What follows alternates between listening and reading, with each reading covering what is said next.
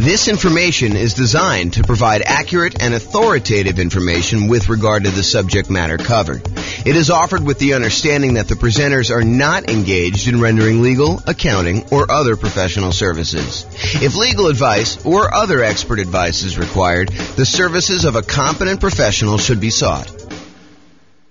Welcome to the Burlington Real Estate Investing and Real Estate Financial Planning Podcast. Learn all about investing in real estate in Burlington, Vermont, with a combination of real estate financial planning and modeling with numbers specific to Burlington, plus syndicated, more generalized recordings of live and pre-recorded real estate investing classes, not all of them specific to Burlington. Be sure to stay tuned after the podcast for a message from our sponsors. Well, good morning and welcome, everyone. I am James Orr, and we got a very special class today. This is part of the series on improving cash flow. And so today we're going over improving cash flow when considering your real estate investing strategy. When you're thinking about which strategy you want to use, how do we improve cash flow when we're trying to decide whether we're doing traditional buy and hold or short-term rentals or house hacking or nomading or whatever we're trying to do there. So all of the things we're going to discuss today have to do with choosing your existing real estate investing strategy. And this is, as I mentioned, part of the series we're doing. And so we've already covered how to improve rental property cash flow when we are searching for properties. That was covered in a previous class. So if you want to see about all those different strategies, go watch that class. We've also covered all of the different strategies of the largest section, the one that has the most ways to improve cash flow. And that was the financing section. Today, we're covering this, how to improve cash flow during the improved strategy phase. So we'll talk about these different options. And then we've got some future classes coming. The one class on how to improve cash flow when you improve the property itself, while you're marketing the property, while you own the property, and then while you're renting the property. So there's different kind of stages that I broke it down into, and we're covering the classes, we're covering the strategies, the 88 strategies to improve cash flow in all of those different stages in discrete classes by stage. So if you're at the stage where you're searching for properties, just review the one for searching properties. If you're at the stage where you're financing, do that. If you're trying to figure out what strategy to use, this is the class you'll want to use for that one. Okay.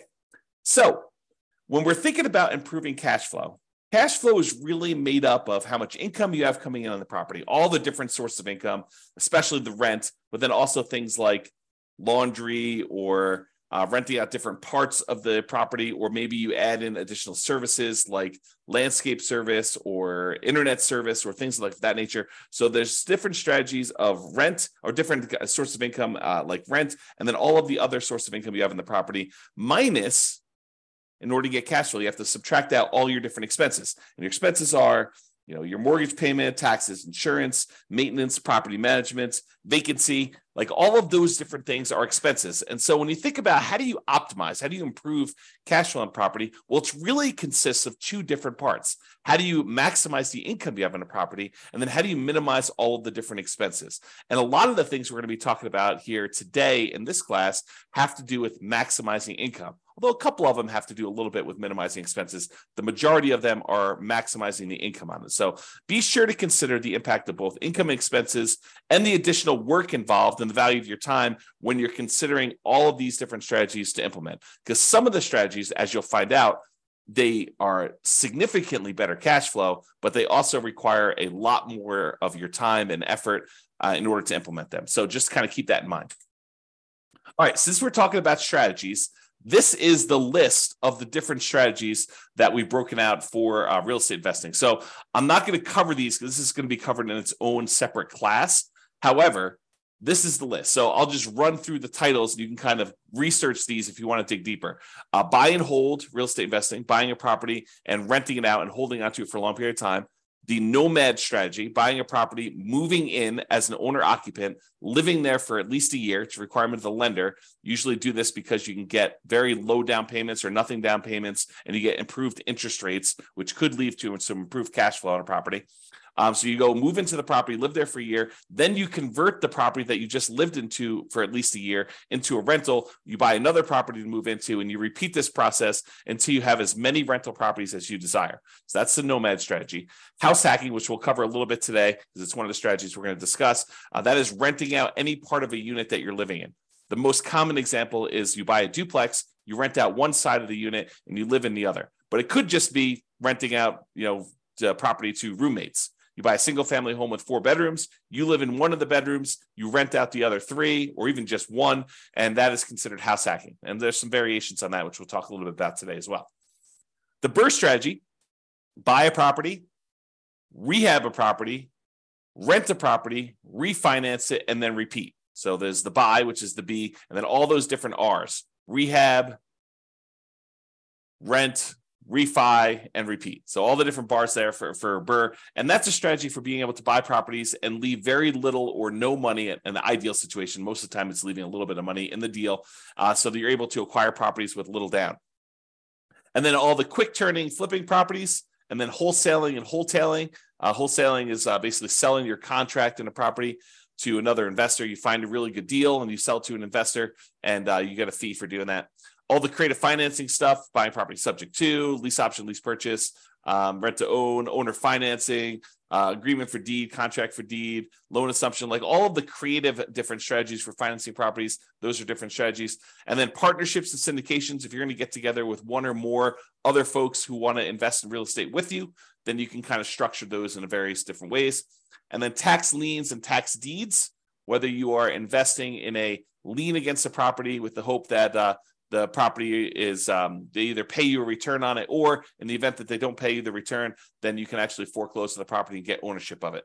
And then real estate investment trust, which I don't usually cover, but I include it to be all inclusive, to kind of be comprehensive here. That's that. So these are the different strategies. And you'll see that we're talking about using different strategies here today when we talk about how to improve cash flow. All right, so here's the list. Different ways to improve cash flow when you're thinking about the different strategies you can use as a real estate investor. So one of the different ways you can kind of improve this is to change the term that you're renting out properties. So I think a lot of people think about investing in real estate as you buy a property and you rent it out, and you rent it out to a tenant, and there's a year-long lease in place. And maybe the tenant renews for another year, and you kind of keep doing that. Or maybe they leave early because they got evicted or they can't pay their rent anymore, and you kind of shorten the term in that way. But you could deliberately choose to rent out properties monthly or weekly or nightly, like a vacation rental. So changing the term of the rental can improve your cash flow on a property. We'll talk about that a little bit. Or doing a totally different strategy, like a lease option, where instead of just leasing the property to a tenant, you decide you want to go after a tenant buyer, a tenant who also has the option or a contract to buy the property from you a year or 2 or 3 or 4 or 5 down the road, or 6 months down the road, whatever you negotiate as part of your term. Basically, they will lease the property from you. And then after they lease it from you for a period of time, they're going to buy it from you. And there's some advantages to doing that, which we'll discuss here in a minute. Or you could choose to do a specific niche. You could cater to a group of people who you know are looking to rent in your area. For example, you could choose to focus on student rentals, or you could choose to focus in on traveling nurses and provide them, kind of services related to their particular industry, knowing that they're coming in for, contract periods of time, and they're going to need some extra stuff in your property. Or you could cater to oil workers if you happen to live in an area that has a bunch of people coming into town to do work on the oil kind of stuff that they do. I don't even know what they call it. So you can cater to all these different niches, or you can cater to things like corporate rentals. So you decide to do that. And then I'll kind of group these last 3 together. They're all really versions of house hacking, in my opinion. So we'll talk about roommates, getting roommates, changing a strategy to having roommates, like house hacking with a single family home, or renting by the bed or bedroom. Sometimes especially with like student rentals, sometimes they'll rent out by the bed or bedroom. You might rent out by the bed if you're putting 2 students per room, or you could rent out by the bedroom if you're renting to maybe a graduate student or something like that. Or you could rent by parts. In some cases, you may be renting a property where you rent the garage separately, or you rent access to the community swimming pool separately, or you rent access to the storage units on the property, like the storage shed where somebody wants to be able to store something or whatever they're doing there. So those are different ideas, and we're going to go into those in detail here. All right, so let's talk about term. So related to term, so term is going to be basically changing the term, the duration of your lease term. So you can either do a daily rental, things like vacation rentals, or there may be some situations where you might rent by the day, or you could do weekly rental. I guess it would be a variation of vacation rental. But I was thinking of if you rent your property out for the Super Bowl weekend, that may be like a daily rental or maybe a weekly rental. But it's all sort of covered under that short-term rental, vacation rental thing. So you can do daily rentals. You could do weekly rentals. Weekly rentals could be a good strategy, or monthly rentals. Instead of doing the weekly, you could do monthly. Or the traditional way of doing this, I think the most common way that most folks are familiar with is yearly rentals.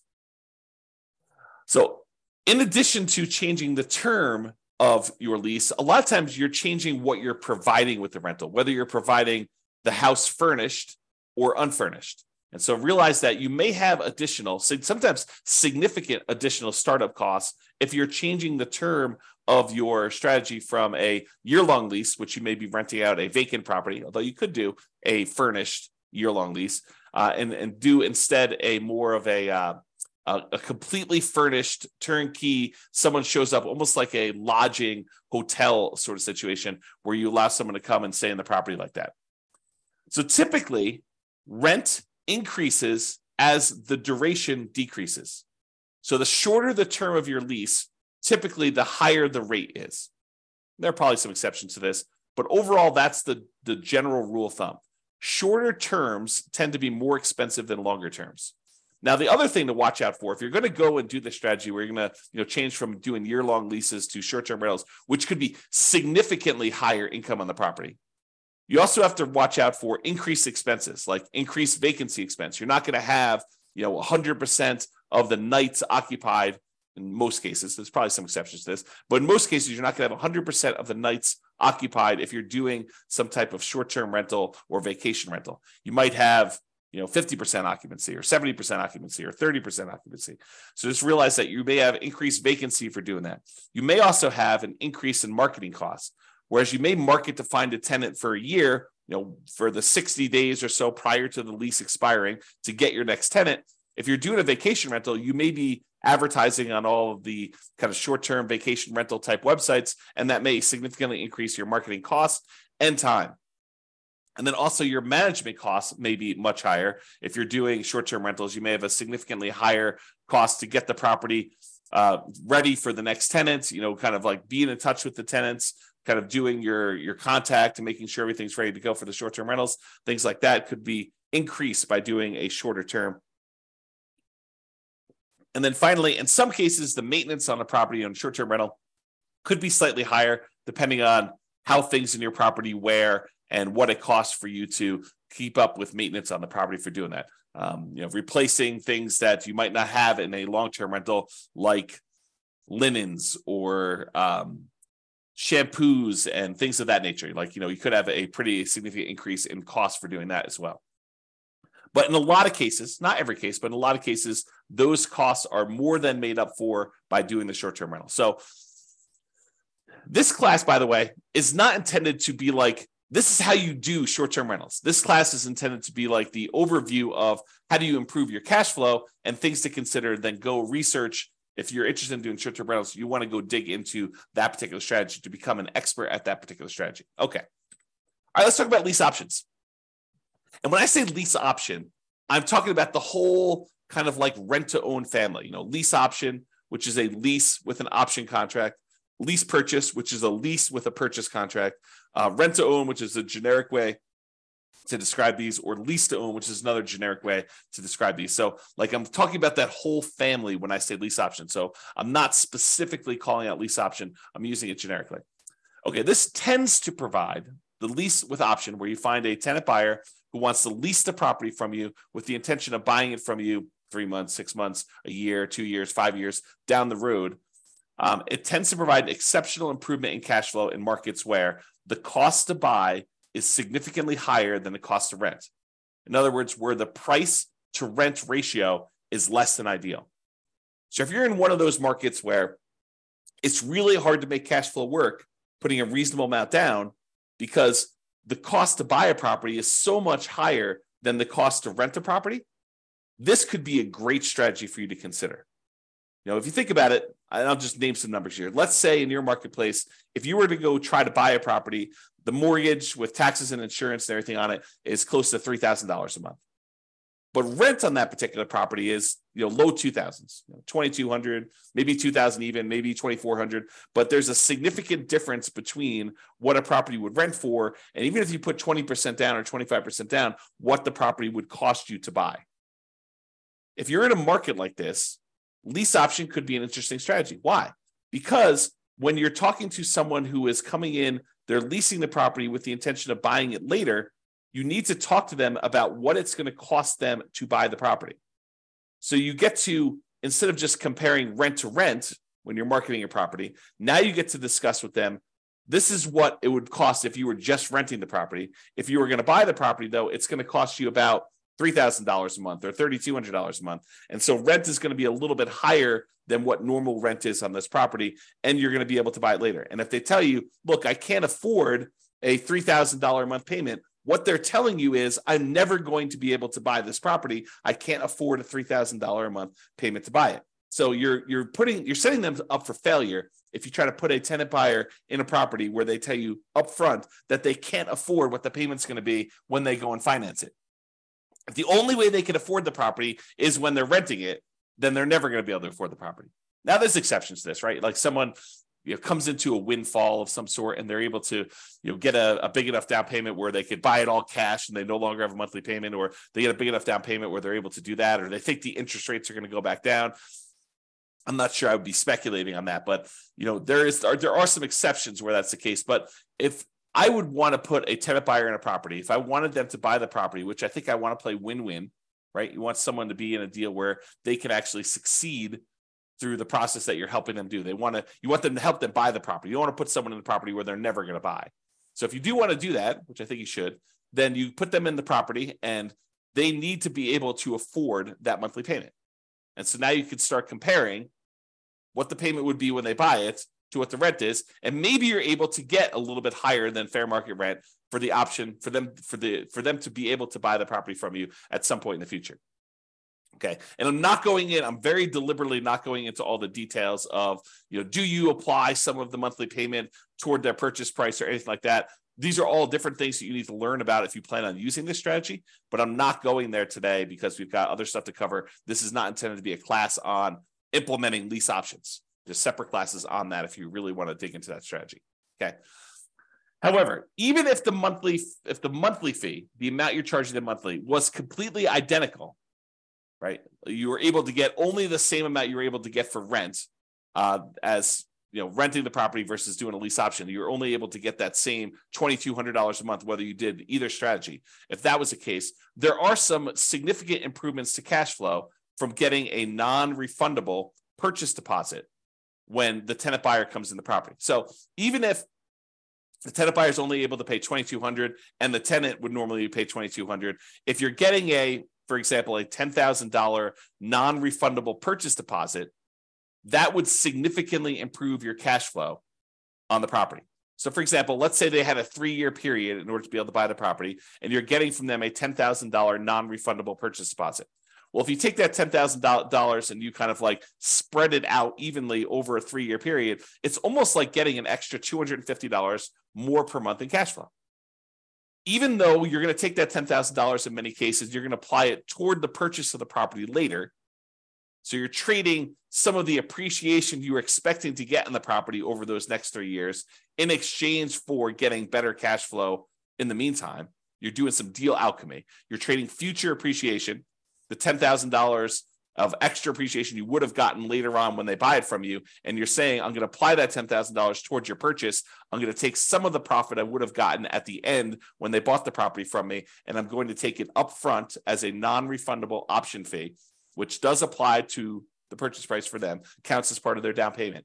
But then you're also getting that, which if you spread it out over 3 years, looks like you're getting $250 plus per month in extra cash flow. So if you thought you were getting $2,200 a month, now you're really getting $2,450, which is significant in certain markets, right? So that is one way to look at the lease option. And then the other thing is, in general, I think it is true that if you realize rent is a range, right? Unless you have 100 identical properties that are all renting and they're all exactly the same, all the same views, all the same backyards, all the same amenities, all the same layouts, like everything is identical, and a tenant can go in and they've got 100 different ones to choose from, and the rents are going to be pretty much exactly the same for all of those. But if you've got one property and another property, and the other property has slightly different layout or slightly different amenities or slightly different kind of upgrades or slightly different view or slightly different location in the neighborhood, like the rents on those are not identical. And so there's a slight range of what rents can be. If you're a really good marketer, you might be able to get a little bit higher. If you're not such a good marketer, maybe you're going to be a little on the lower end. So realize that the range, rent is not an exact number, and rent ranges vary. And if you're doing a lease option, you're giving someone the ability to buy a property from you, you're almost always going to be on the top of that rent range. You're usually not going to be on the low end of a rent range by putting a property up for lease option, because you're adding something that is extra, that is special, that's valuable to them. So you're almost always going to be at the minimum at the top of the rent range. And in some cases, you're able to get a premium. Okay. And one of the other little perks of doing lease options is you might also improve your cash flow through slightly lower maintenance, slightly lower vacancy, and slightly lower management.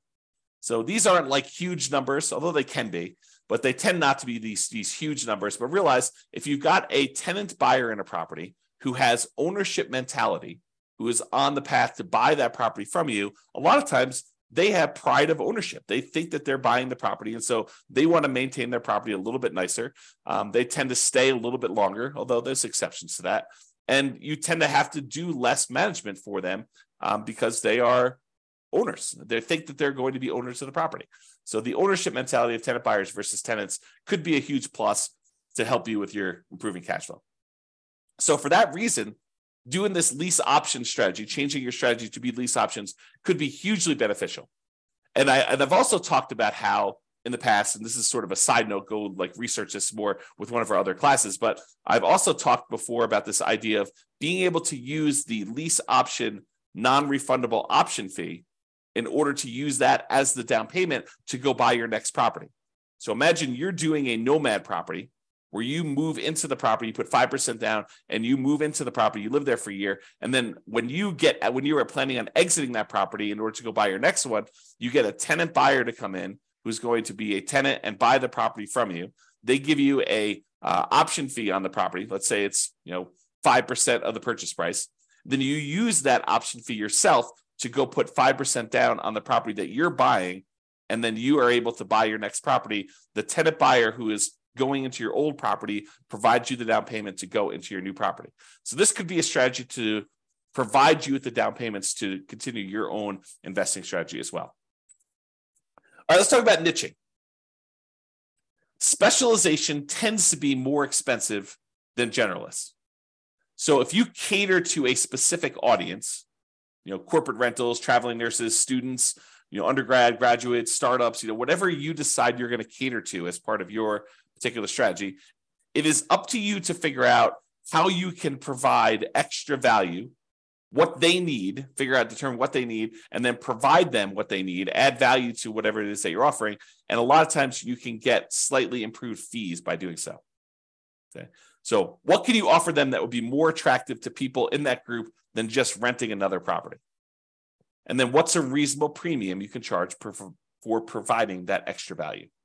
So if you're going to charge money for students, maybe you provide housing that's near the university and some extra things that students would like the terms that kind of coincide with the school year, or the ability to have their parents co-sign, or whatever it is that is appropriate for you and that particular niche that you're serving.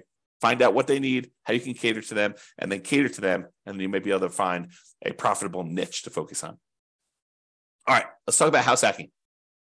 So house hacking is renting out part of the property while you live in the property. And we're going to go over 3 different examples. We're going to talk about getting roommates. We're going to talk about renting by the bed or bedroom. And then we're going to talk about renting by parts. So let's jump into that. So let's talk about roommates. So imagine you have a single family home. You might be renting bedrooms with use of other parts of the property. So you rent them a bedroom, but they get use of the kitchen and the basement and the living room and maybe a parking spaces if you have that in your property. In some cases, you may have a non-conforming duplex that you could rent out to a roommate. So we see these occasionally come up, but they're properties where they're not duplexes. They're not zoned a duplex. They are not set up where they qualify officially as a duplex, but they look like a duplex. It's a property that's a complete upstairs unit, and then there's a side staircase that goes down to the basement unit, and there looks like a totally separate apartment in the basement. In some markets, you can't put the stove in, or you can't do something where that would trigger compliance issues or something like that. But it could have a hot plate or something like that, or a mini fridge or whatever. But it looks like it's a duplex, although it's technically not. It's what we call a non-conforming duplex. And actually, I have a typo here. I'm going to fix it. Non-conforming duplex.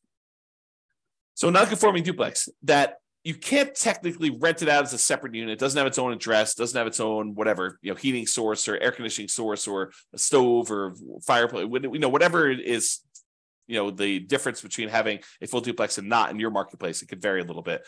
But you could have a roommate that lives down there. Imagine you were just going to have a roommate upstairs in a different bedroom. Well, in this case, you have a roommate, and those could be the rules that you apply to this thing where you are having a roommate. And so a lot of times you have to watch out for your occupancy limits in your marketplace, and they're not going to have their own address. And maybe you have to give them access to something else in order to do this, make this right. Find out what it needs to be in your marketplace. And a lot of times your real estate agent can help you with that. But you maybe have a non-conforming duplex that you could do that. Or if you have a traditional duplex, triplex, or fourplex, you might be renting out the other units of that property, like actual conforming duplex, triplex, where they're legally considered duplexes, triplexes, or fourplexes. You might be renting out the other units. And in addition to that, some investors may choose to rent out the duplex, rent out the other units, or triplex or fourplex, rent out the other units. And then in addition to that, they may choose to get roommates for the property they're living in as well. Okay, so that is another option. So that's like roommates, and that could significantly improve your cash flow if you're thinking about that. Okay, rent by bed or bedroom. So in some situations, they might lend themselves well to renting out by the bedroom or even the individual bed. A lot of student rentals, they may do individual bedrooms, or they may do kind of by the bed, where you have two students per room. You have two beds in there, maybe two desks or something like that to kind of cater to the students. Or you could rent by parts. We talked about this non-conforming duplex, triplex, or fourplex, and be sure to check and apply with local occupancy laws to do that. But more unusual setups could also include like RV parking spaces for them to park their RV.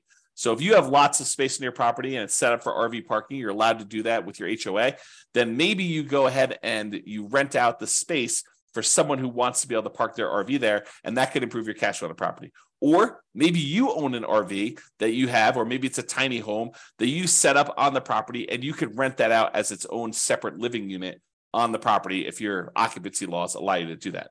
Another common one is if you have a garage or storage units, you could rent out the access and use of the garage separately to somebody who has a car or like machine shop that they really want to have separately, and they don't have space in their apartment, and they want to just rent a private garage to be able to have their setup there so they can do that. It does not have to be, like, it's kind of key point here, it doesn't have to be a place where people sleep.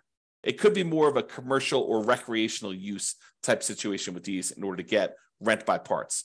Another example would be use of the community pool. In some neighborhoods, by being a member of the HOA, you get use of the community pool. You may not want to use that. Maybe you get wristbands that'll give you access to do that. Maybe you maybe you sell the rights for a family to use your wristbands. Maybe make sure you check with your HOA to make sure this is legal. Or maybe it's use of the rec center. They've got a gym set up down there, or if somebody wants to have weekly meetings for their whatever, their club, book club, knitting club, game club, whatever they want to do, and they want to have use of your recreational center, and you could rent out use of that by giving them access to your rights to do that. Okay. All right. So that's it. That is all the different strategies we talked about for improving cash flow when you're considering the strategy that you're using. So remember, optimizing cash flow is about maximizing income and minimizing expenses. I got another typo here. The strategy you decide to use will significantly impact the income and, to a lesser degree sometimes, the expenses you're likely to experience on a property. It is better, in my opinion, to take a more holistic approach and to optimize at the various stages we discussed earlier: the financing stage, the searching stage, the kind of like choosing your real estate investing strategy stage, when you're owning the property, when you're marketing the property, like when you're renting the property, all these different things. Kind of pick and choose and try to optimize as many of those different things as you can to improve your cash flow, especially in a market where prices are high, interest rates are high, and your rents are lagging. We need to do more things than we've done in the past. Cash flow has become more important than ever and harder to achieve than ever in a lot of ways. And so we really need to implement these 88 strategies that we have in order to improve your cash flow. All right, so that's it. This has been James Orr. I hope you've enjoyed class. I will talk to you soon. Bye-bye for now. With home prices up, mortgage interest rates up, and rents up, but not quite enough to counteract the higher prices and interest rates, cash flow on rental properties in Burlington is harder than ever. Book a call with the Real Estate Financial Planner to apply our proprietary 88 strategies to improve cash flow on your rentals. See the show notes for a link to schedule your call and improve your cash flow today.